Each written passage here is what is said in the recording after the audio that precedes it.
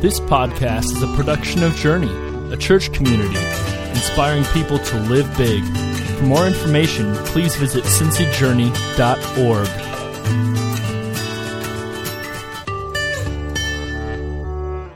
God, we are so thankful. We're so thankful for each person that has gathered here. We know, God, that no one is here by accident, that you have something for each and every one of us to hear in these songs that we sing, in these scriptures that we read, in these words we proclaim about you. God, my prayer right now is your Spirit begins to work in us and it pushes out the distractions, it pushes out all the things that kind of pull our attention away from who you are and what you want for us. Help us to focus in on that. This morning we sang of how you love us. Of how you love us. And one of the lines that we sang was that we were unaware of the afflictions, unaware of kind of the troubles and the heartaches that might be in our life because we're just overwhelmed by your glory, by who you are. Help that to happen today. In your name we pray, amen. Well, this morning, as we get started, I want to ask you a question to get you kind of thinking about a particular topic. This morning, I want to just ask for you to think about one of those moments in life where something happened and you just said, why? Why did this just happen? Or is this something that just kind of leaves you scratching your head? And this morning, I can't guarantee you that you're going to get an answer to that question, why, but I wanted to start with that kind of question because I wanted us to understand how common those feelings, those experiences are for us all. Some of us could think of something that happened this week, this month, this year, where we said, I don't get it. It wasn't part of my plan. It wasn't what I wanted. Something just happened and I don't know why. Sometimes when that happens, we're left confused, lost. We're in week number 1 of a brand new series called In Transit. And what this whole idea behind this series is we want to talk about some of those moments of transition. Those moments of transition where, we're here and we want to be over there, but we're not quite there yet. We're stuck somewhere in the middle, and sometimes the middle is hard. Sometimes the middle leaves us with questions like, why? Leaves us with doubts, leaves us with pain. And one of the things that I wanted us to discover in this series is that the Bible is full of people. The Bible is full of people who experience the same kind of things. The details might not be the same, the reasons may not be the same, but the underlying kind of feeling, the angst, the questions, the doubts, they're the same. People knew the pain and the difficulty of transitions in life.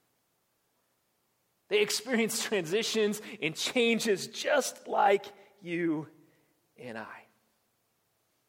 And so what we want to do all this month is we want to open up the Bible and we want to look at some of these stories, some of these characters who went through these times of transitions, and we want to figure out how they relied on God in these times of transitions. Before we jump directly into our character for today, I want to spend just a couple of minutes right here on the front talking about, as I thought about this week, as I thought about this series, really, I had a couple of prayers that I've been praying for you, for me. 2 really, and the first is this. My prayer is that as we go through today, as we go through not just today, but sometimes when we see something repeated again and again, we see the bigger picture. And my prayer has been that we just be overwhelmed with the biblical evidence.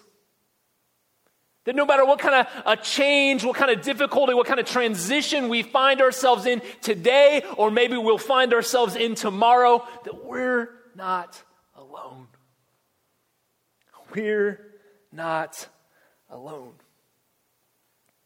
Sometimes when we just take a cursory look at the Bible, when we take a real kind of high-level look, we look at the stories, we go, that was hard, but it's so different from me, and they kind of had some kind of more direct contact with God. They don't understand.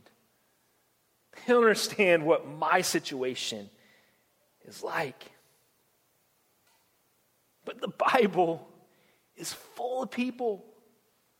It's full of stories of people who face trials and difficulties and challenges just like you and I do.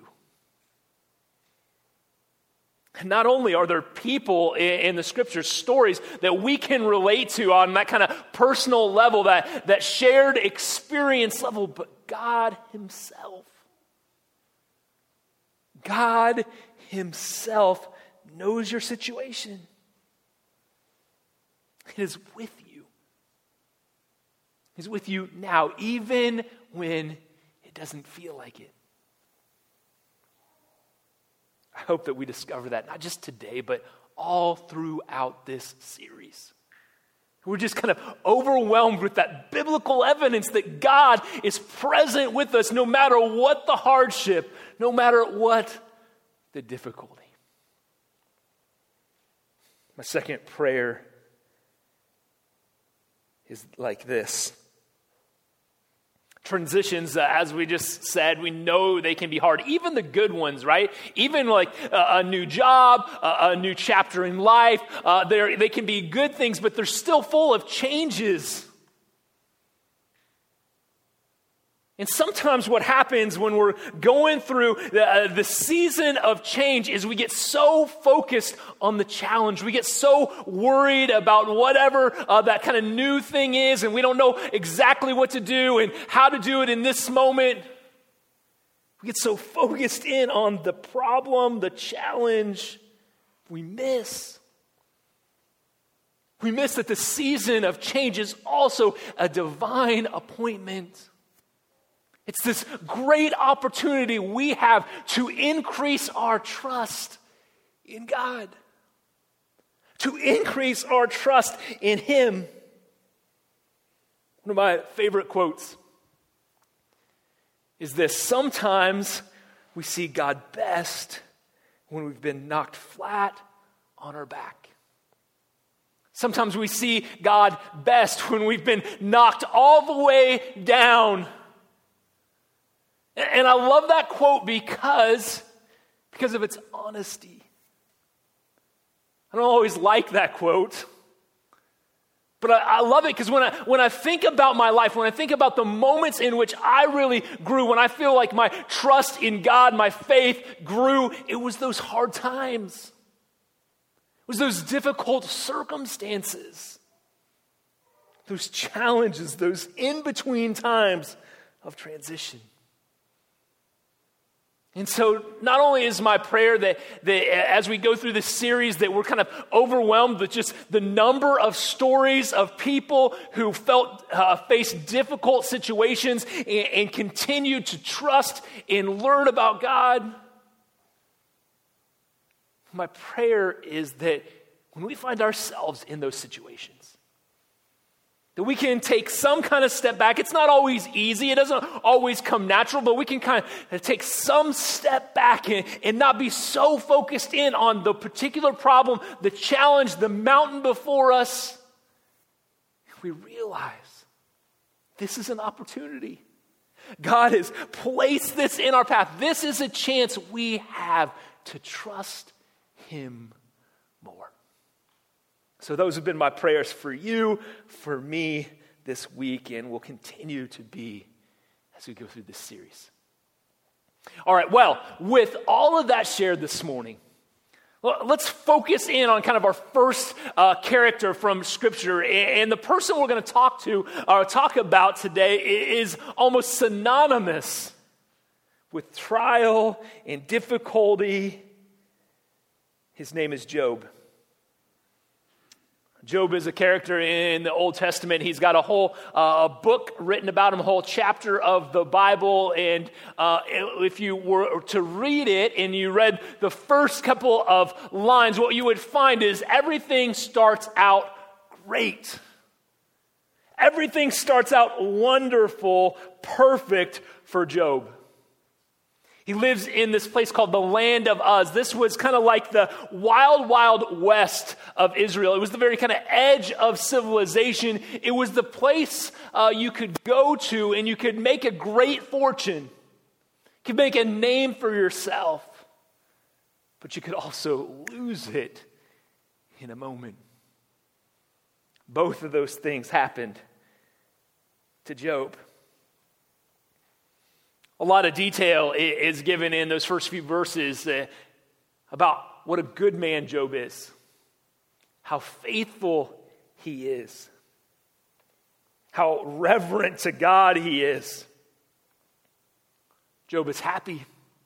He's got a great family. His kids, they have this practice. They like to throw parties in one another's honor, and they all join in.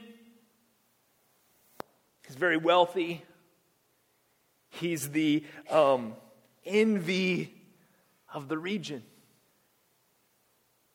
That's how Job gets described in the first few verses of chapter 1. And then in verse 6, there's this major shift.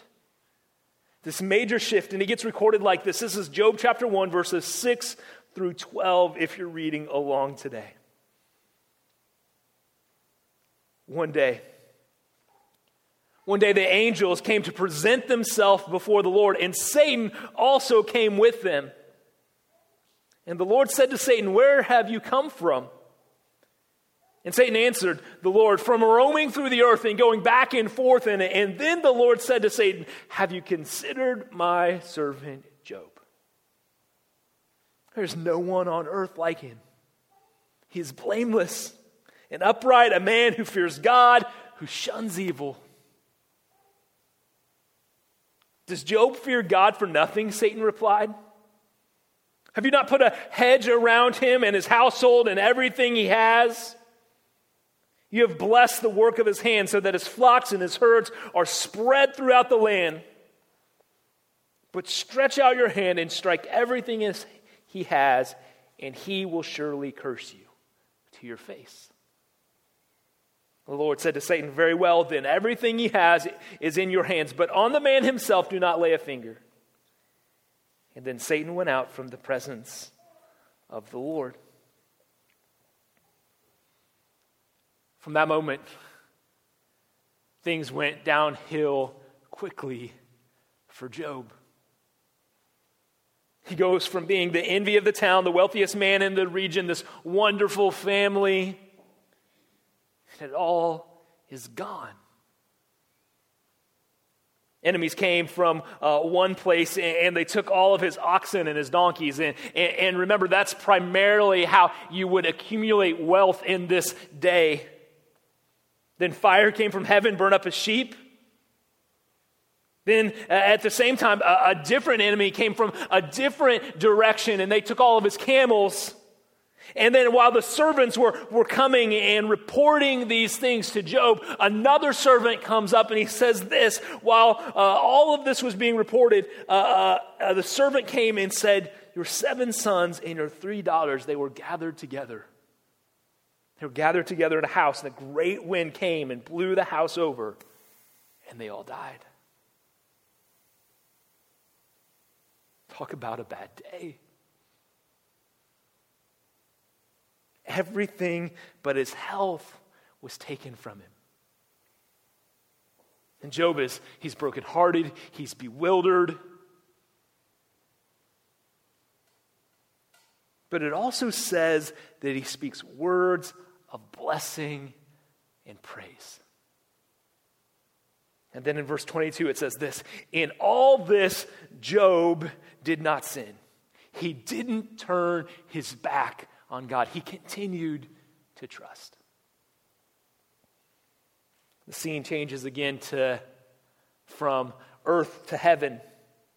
And Satan returns before God, and God is pleased with Job, but Satan isn't so impressed. He thinks it's a farce. And Satan says, it's because you wouldn't let any direct harm come to him. That's why Job is still faithful to you.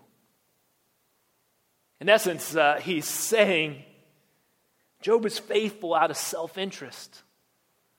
It's because good things happen to him. It's because you take such good care of him. Take away his protection, take away his blessings, and his faith will go just as fast. God tells Satan that he's wrong about Job, about humanity, that it's not self-interest that drives the faithful, but affection.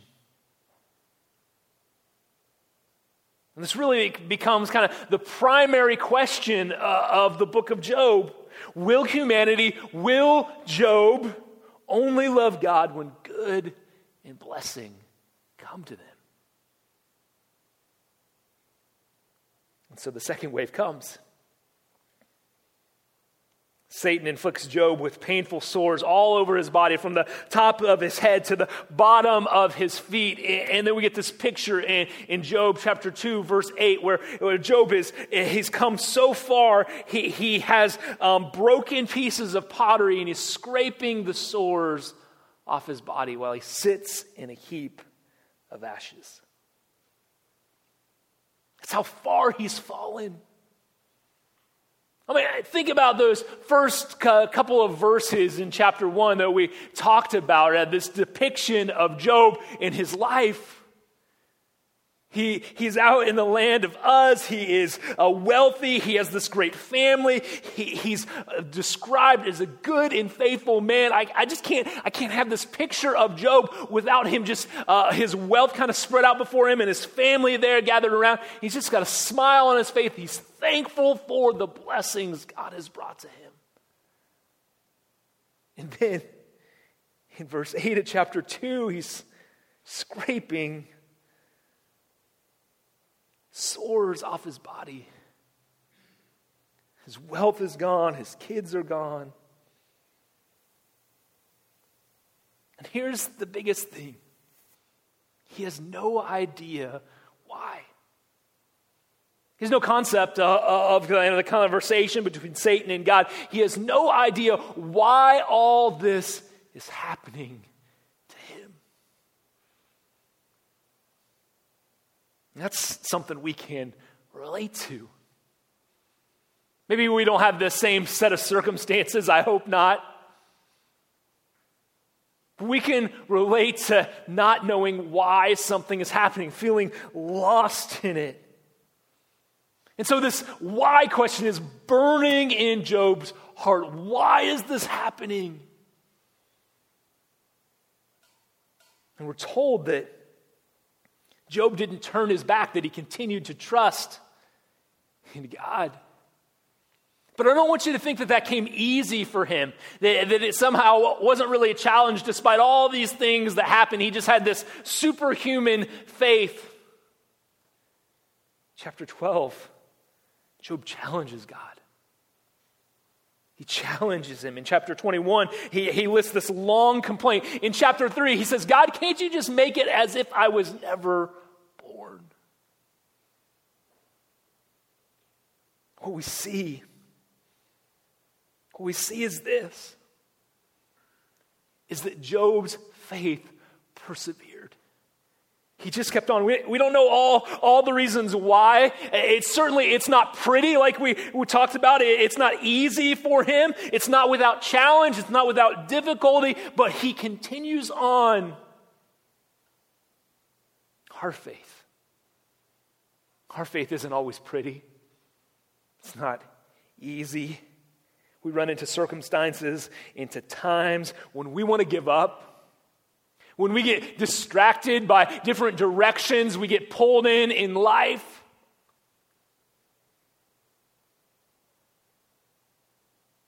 Then in Job 38, verse 1, Forget this line. It might be my favorite in the book of Job.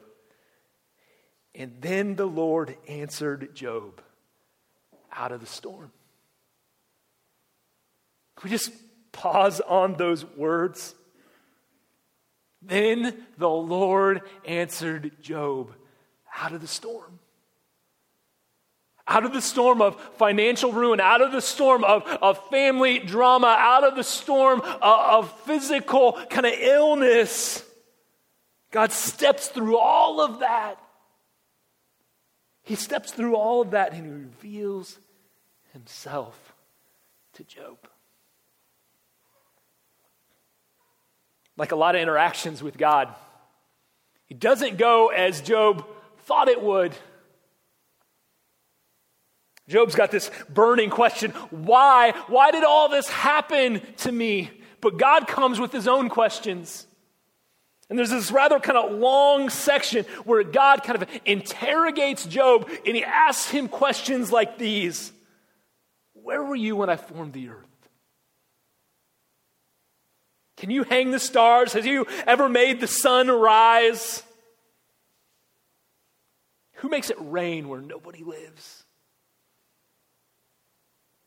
Who grows grass that no one ever will see? The list goes on and on.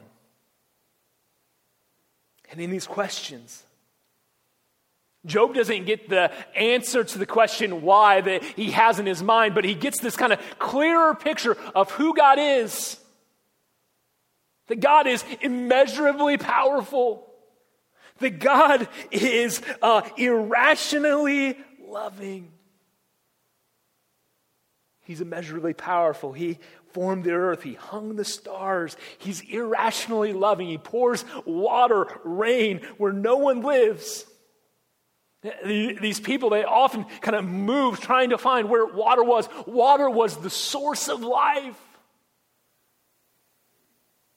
He grows grass where nobody will see it but him, just for his enjoyment.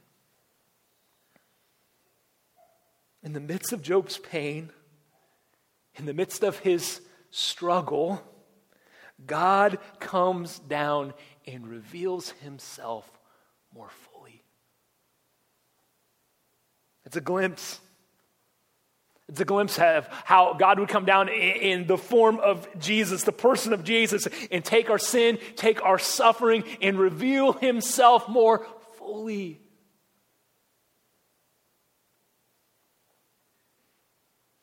For thousands of years, Job's story, his honesty, his perseverance, has been used to inspire people. Inspire people to continue on in their own difficulty, in their own challenge, in their own land of us. The story of Job is in the Bible so that we will be encouraged. It's in the Bible so that we will encourage others not to give up, to move forward, to keep believing even with our questions, even with our challenges, even when we don't quite understand. Because if we learn one thing from the book of Job, it's this: that how we respond to times of transition, how we respond to challenges, it does matter. It does matter. Faith is this one constant thing Job had through his suffering. His faith wavers, it's frustrated, it's spoiled, he complains, he questions, but he still comes back and he says, you know what? God is faithful, God is loving, God is powerful, God is merciful, God is wise. As I was preparing this week, as I was reading the story of Job, this quote from Chuck Swindol, a pastor from years and years ago, just kept coming to my mind, and it says this: Life is 10% of what happens to me, and 90% of how I respond. I thought about my trials, my challenges, and how they paled in comparison. Paled in comparison to Job. And how, even with my challenges paling in comparison to Job, how I didn't always respond with faith and trust like I should. Hear me say today that God is merciful, that God is powerful, that God is wise, that God is loving. No matter what your situation, no matter what your challenge is in this moment or tomorrow or the next day, God's character doesn't change. Believe that with me. Job is this incredible example of trusting God even in difficulty, in challenge, and it's not easy. I don't know what kind of changes are afoot in your life. I don't know what kind of challenges you're facing. But I do know they represent this opportunity to trust God just a little bit more. As you think about trusting God more today, I want to give you just kind of three reasons to trust Him even when life seems chaotic, when it seems out of control. First is this: God is more compassionate than you realize. Psalms 56 verse 8 says, it tells us that God not only sees our tears, but He collects them. That's a picture of a God who deeply cares and loves us. That He cares about our hurts and our pain, that they're precious to Him. This kind of response from Him means He's trustworthy to work our situation out for the best. To take a deep breath in our trouble, in our trial, and we have to realize that God is more compassionate than we give Him credit for. Second thing is that you might be surprised, but God is not. You might be surprised, I might be surprised, but God is not. He's not caught off guard by our challenge. He's not overwhelmed by it. He's not clueless. Psalm 139 tells us that God is familiar with all our ways. Where we've been, what we're doing, where we're going. Before there is a word on our tongues, He knows it completely. So trust what He already knows. True faith is assurance of things hoped for, conviction of things not seen, like it says in Hebrews. And third today, God is much more capable than we are. Much more capable than we are. We often convince ourselves that we have the best solution to our challenge, to our problem, and we get frustrated when God doesn't seem to agree. Isaiah 55, 8, and 9 assures us that His ways, though, His ways are higher than our ways. Meaning His method, His timing, and how He chooses to do things is far better than our own. And sometimes we're just simply being called to trust that. This morning, will you pray with me? Dear God, we get this incredible story of perseverance and of trust in the story of Job. And God, we just ask that